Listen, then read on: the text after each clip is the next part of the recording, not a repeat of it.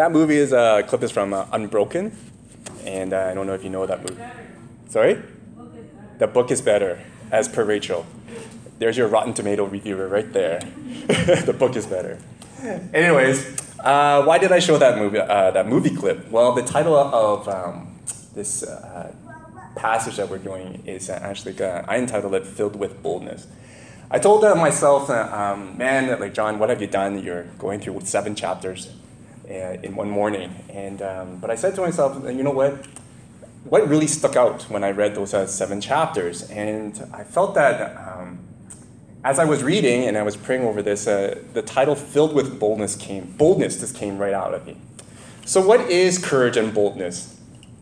How many of you have courage and boldness? Now, I don't mean courage and boldness to be mean in person or to do things that are bad. I mean more like courage and boldness to do what's right, to do good, to follow Jesus, to be more Christ-like. Courage and boldness to go out there and be generous, or to not have any preconceptions of anyone and not judge anyone and just go right at it and just do good. Courage and boldness to not worry about your time schedule or how your health is like or what your finances are or what your personal agenda is, and just go out there and just do stuff for the Lord. Courage and boldness. Because as I read chapters 1 to 7 of Acts, something really stuck out at me were the speeches. There were 3 big ones in 1 to 7. And during those speeches, I found out that a lot of the times the speakers were filled with courage and boldness. So, because many times, I don't know about you, but I've encountered, and myself included, I always ask myself as a Christian, what does it mean to be filled with the Holy Spirit? How does it feel like? What's the tangible evidence of me being filled with the Holy Spirit? Because in chapters 1 to 7, also, the word filling occurs many times.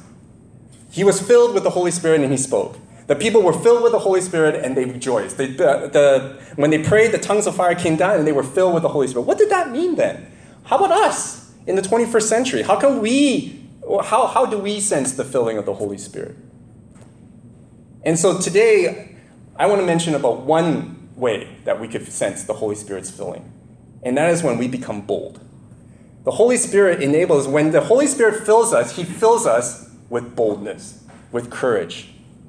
And what do I mean by that? He fills us up with boldness and courage to actually fulfill his purpose through us. Let me say that again. The Holy Spirit fills us with boldness and courage to fulfill his purpose through us. And what is that purpose? It's twofold. One is to draw close to God, the boldness to draw close to God, and 2, the boldness to draw others to God. Now, second one may be obvious, but then first one, I'm like, what? Why do you need boldness to draw close to God? Here's what I mean. The boldness and courage to face our fears. The boldness and courage to face our anxieties. The boldness and courage to even face our sins. The boldness and courage to actually encounter God and say, I'm sorry. The boldness and courage to say, no, it's not me. It's all about you. The boldness and courage to say yes to God. And that's what we're going to unpack this morning. Is that in Acts 1 to 7, being filled with the Holy Spirit, and what it means in Acts chapter 1 to 7, because there's other ways of the filling of the Holy Spirit in the other chapters, which we will unpack. But for Acts 1 to 7, being filled with the Holy Spirit really means, to me anyway, one way, is that the Spirit fills us to achieve his purpose through us, is to the boldness to draw close to God, and the boldness to draw others to God. And why do I say that? Why do I say boldness? Why do I say that's this whole courage thing? Well, right in the beginning in Acts chapter 1 to 8, let's go. If you have your Bibles, please turn with me to Acts chapter 1, and let's begin with Acts chapter 1, verse 8. It says this, "But you will receive power when the Holy Spirit comes on you, and you will be my witnesses in Jerusalem and in all Judea and Samaria and to the ends of the earth." Whoa! The big word that sticks out for all of us should be power, right? Power when the Holy Spirit comes on you. You receive power, lots of it. But to do what? To be witnesses in Jerusalem and all Judea and Samaria and to the ends of the earth. So the Holy Spirit gives us power to be bold, power to face our sins, power to face our fears, power to face our anxieties, power to face our pain, but also, in turn, power to draw others to God. That's a lot of power. But I just wanted this morning to just hit that right out of the park. Is that there are many times when we fear to go out there and stand up for justice, to stand up for the weak, to protect those who needs protecting. God gives us that power. Let's move on. In Acts chapter 1, verse 14, they all joined together constantly in prayer, along with the women and Mary, mother of Jesus, and with his brothers. So before we even begin talking about the filling of the Holy Spirit, before this whole idea, there's actually something called preparation. Preparation to actually receive the Holy Spirit. Preparation to actually prepare us to actually just open ourselves up and wait for the Holy Spirit to fill us. Because right in the beginning in Acts chapter 1:14, Luke actually emphasizes, actually the preparation has a lot to do with prayer. Constant prayer among believers. You notice this? Church, we had our very first prayer meeting ever in our history, in our 10-year history, just before the summer. Many of us, actually a lot of us here in this room came and prayed for one another as a church and in our small groups. We actually, later on split up in our small groups. We spent time in worship together. We also spent time in silence. There was this awkward silence sometimes, right? So but we spend time in silence to sense where the Spirit is leading us, to have the silence to hear and feel God's presence. We also share prophetic words. We spend time to say, okay, what is one word that the Spirit is actually moving you to say to share with others? And some of us said joy. Actually, joylessness. Some of us said new song. Some of us said we need rejuvenation.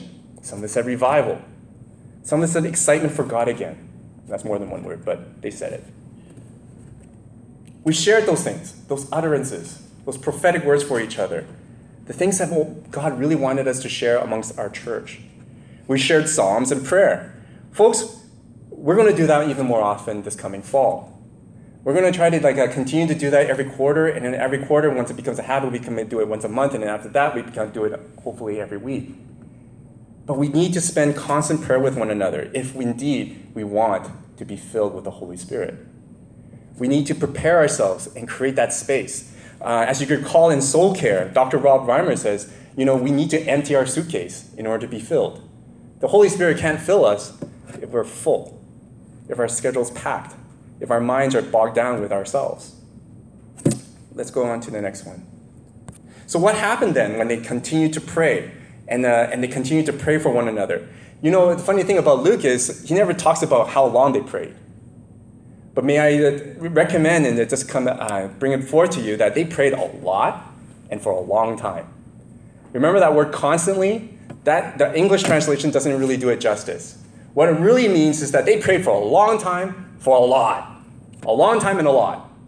And so let's not always think that things will just come instantly like that. No, God works at his own time. And so in his timing, yes, it seems like, wow, it's in chapter 2 already.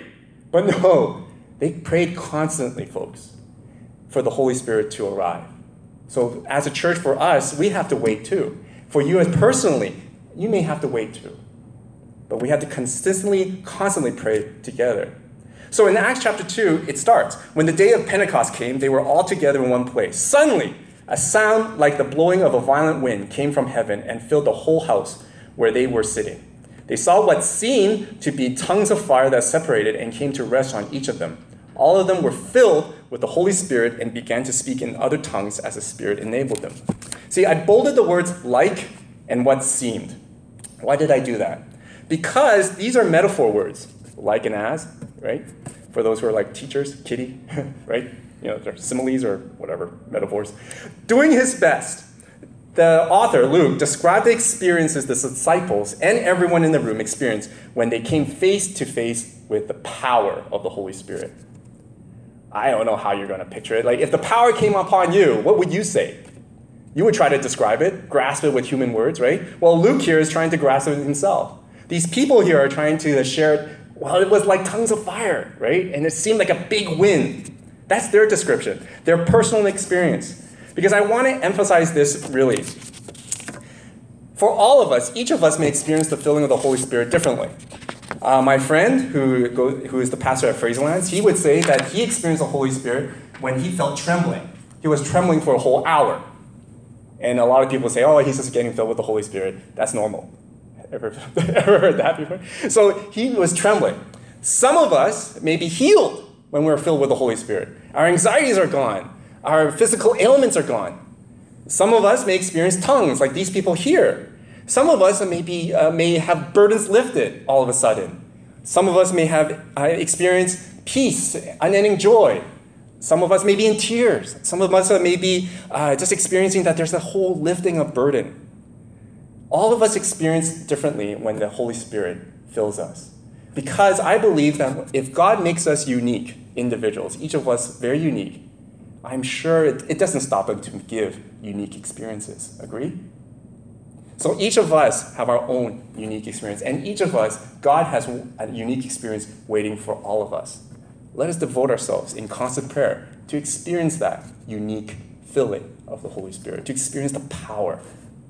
So when we devote ourselves in constant prayer together as a church, in our small groups, or just with another person, just to ask the Holy Spirit to come in and fill us, we have to be confident that he will.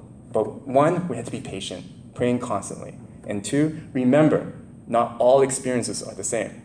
Everyone has a unique experience that God has for each of us. And this power of the Spirit enabled these people in that room to speak in tongues for a purpose at that time. Now you notice the crowd, if you're familiar with this chapter, the crowd actually understood what they were saying, right? Some of the nations, like Luke said, all the nations were there. Some people say, hey, why are you speaking in Swahili? Right? Like, I know Swahili. Like, you know Swahili all of a sudden? Like, some people are speaking Aramaic, Greek, even Latin. So it's like these tongues were actually very understood. So what happened? Why were they given that? Well, here we go. Here's the thing. What was it that Jesus wanted his people to do? Remember he said, the power of the Holy Spirit will be coming upon you. To do what? You will be my witnesses in Jerusalem and in all Judea and Samaria and to the ends of the earth. The Holy Spirit filled his people, filled God's people, Jesus' followers, to do what Jesus wants them to do. And that's where we have our purpose.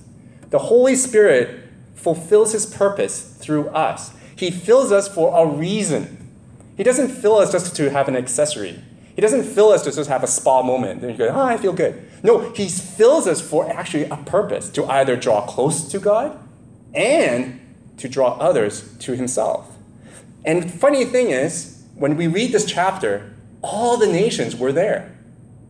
Interesting? All the nations were there.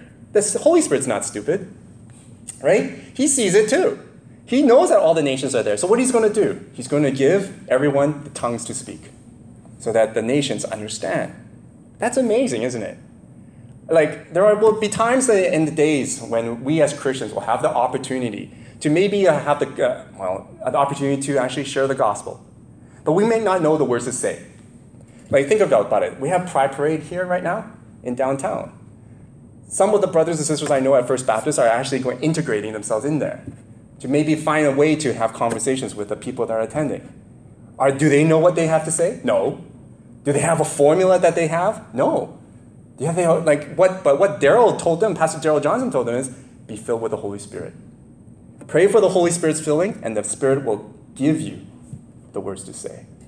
That's another unique experience of the filling of the Spirit. The Holy Spirit mobilizes us and enables us to fulfill his purpose through us. All right, let's move on. So what else is there about boldness and courage? Well, okay, here comes one of the speeches in Peter. Peter decided to speak out because a lot of people thought they were drunk at 9 in the morning. Right? And the funny thing is that Peter identified, it's only 9 in the morning. I'm going, Peter, you could get drunk at 9 in the morning, by the way.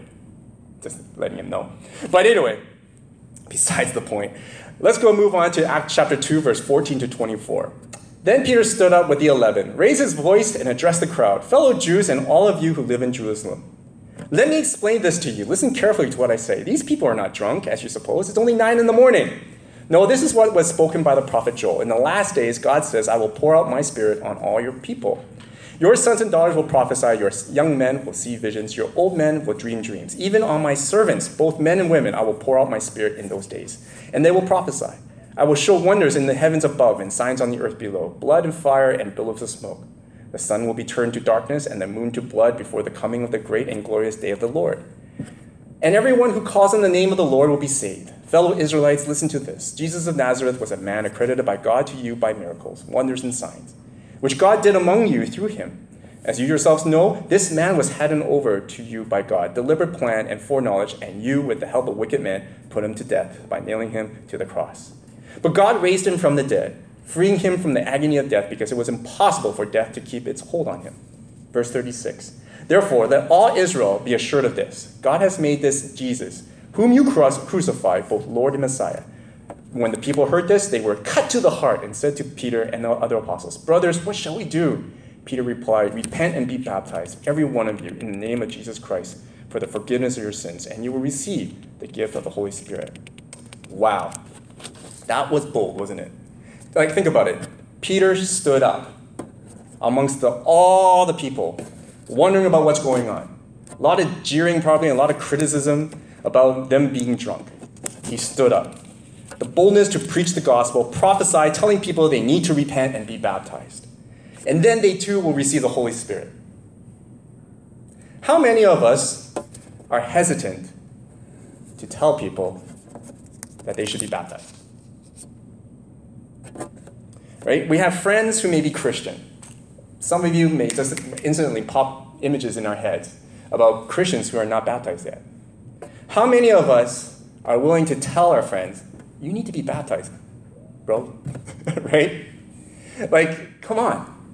Right? Like, you're a professed Christian. How many of us are fear that, how about us who maybe not be baptized, but fear that we might be scorned by our parents, by our friends, made fun of, or even embarrassed or humiliated, or even the cost of our whole entire network on Facebook, right? Just because we got baptized. We need to be filled with the Holy Spirit.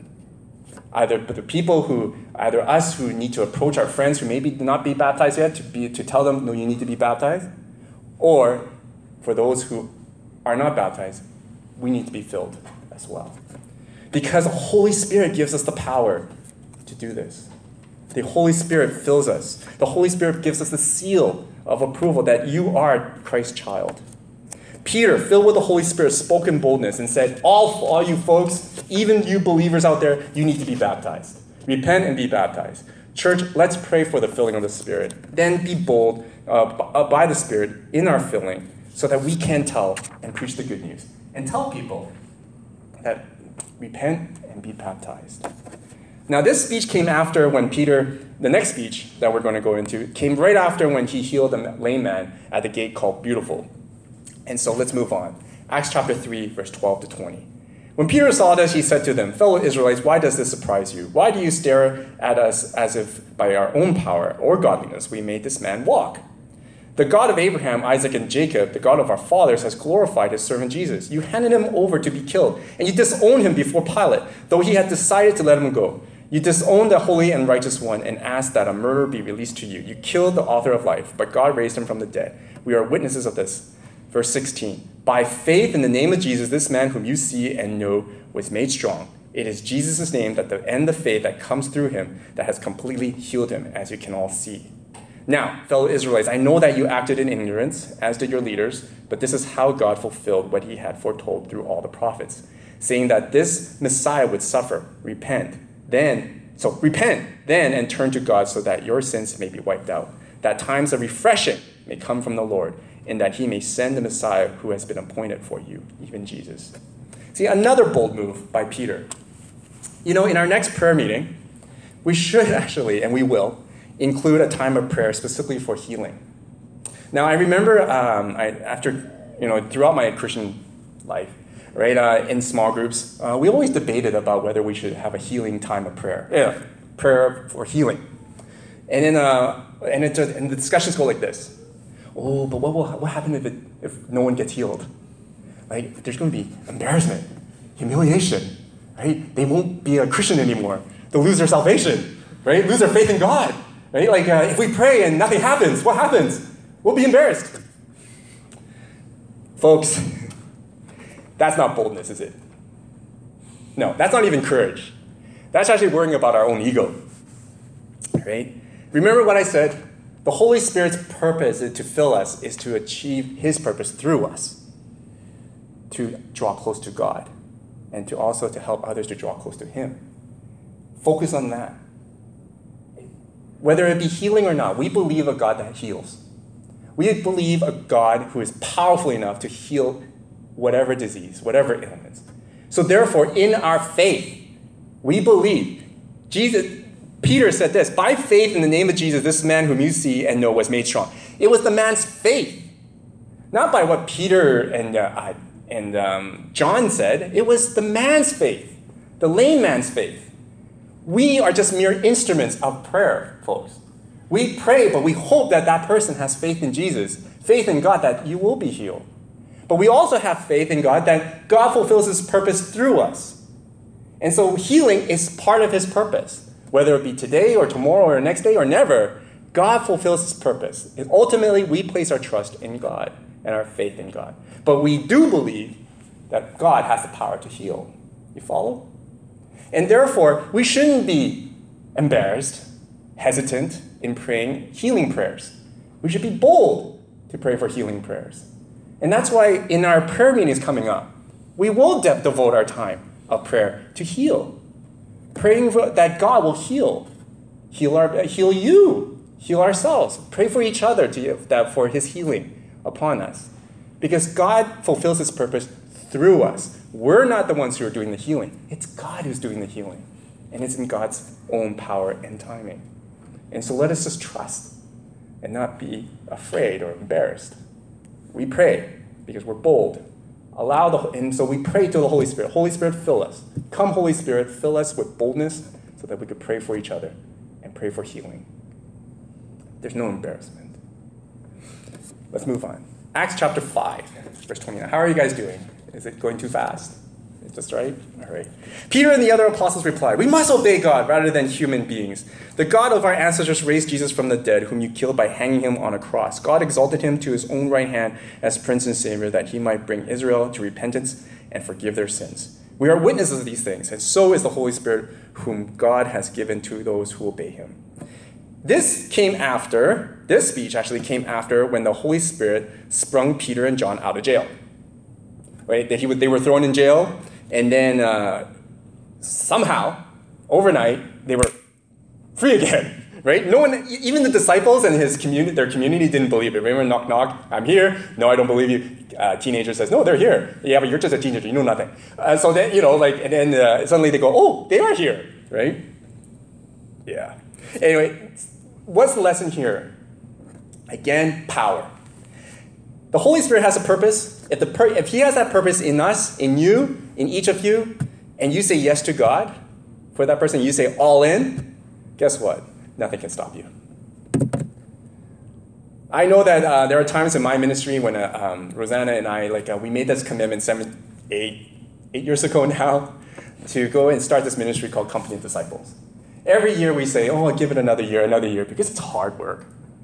But then I realized that each year, when I want to stop, but then I say, no, God, okay, you want me to keep going? He says, oh yeah, you're going to keep going. He has paved the way. It's almost like he mowed a lawn, right? Mowed one direction for me clearly. No, you go there, right? And then nothing's going to stop you. If we obey God, God does amazing things in our lives. And if we say yes to God, nothing's going to stop you to fulfill his purpose. Nothing. He gives us the power to do it, and he will mow the lawn for us. He'll pave the way for us. We just have to open our eyes and say yes to him. Remember what Ron Reimer says about ourselves. When we obey God, what happens to us? He changes our hearts. Something that we can never, ever do ourselves. Right? So when we obey God, God can do amazing things in us and through us. So why did I include this speech? It's because they were released from prison. Folks, putting a guy in prison, that's pretty much an end game. Sorry, I stole that title. That's probably an end game for them. But it wasn't. And that's why I believe Luke included this, because he emphasized the power of the Holy Spirit. When we say yes to Jesus, there's no way that he's going to stop. No way anything can stop his purpose through us. Let's move on. And this speech is from Gamaliel. And this is when, there was some ruckus and Peter and John were in the midst of the Pharisees. Acts chapter 5, verse 34. But a Pharisee named Gamaliel, a teacher of the law, who was honored by all the people, stood up in the Sanhedrin and ordered that the men be put outside for a little while. Then he addressed the Sanhedrin, "Men of Israel, consider carefully what you intend to do to these men. For if their purpose or activity is of a human origin, it will fail. But if it is from God, you will not be able to stop these men. You will only find yourselves fighting against God." Notice this? Again, even Gamaliel knows the power of God. Like, guys, don't stop them. If it's from God, you're going to fail trying to stop them. And they did. Right through the whole time. So finally, we see and witness that even the Pharisees, the people who don't even believe in this Holy Grail, they even acknowledge that if you go against God, nothing can stand in his way. He'll fail. God will always succeed. And so we get to obey God. And I'd say, "Lord, fill us with your Holy Spirit. Give us that boldness and courage and say yes to God in his and say, yes, I want to do what you have called me to do." He's not going to let anyone stop you. He's going to pave the way for you. Finally, last speech, and that's Stephen. Now, some of you know that the situation here, it was when Stephen performed miraculous things, as in verse 8. "Now Stephen, a man full of God's grace and power, performed great wonders and signs among the people." Now, and then some of the Jews and Pharisees saw that, and they became jealous. Right? And they go, "What? How come I can't do that?" Right? And so they would stir up the crowd, and they got a whole Gestapo surrounding Stephen and accusing Stephen that he was blaspheming Moses, of all people. So then Stephen starts to recite the history of Moses back at them, quite long. It took up almost all of this chapter. But then he ended with this.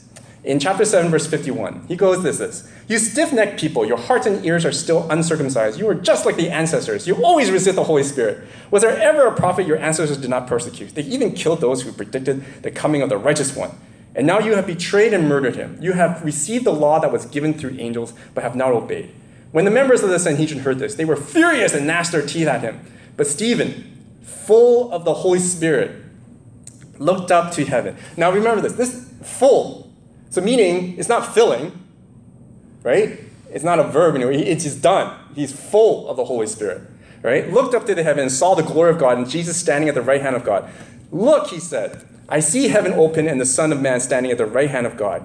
At this, they covered their ears, yelling at the top of their voices. They all rushed at him, dragged him out of the city, and began to stone him.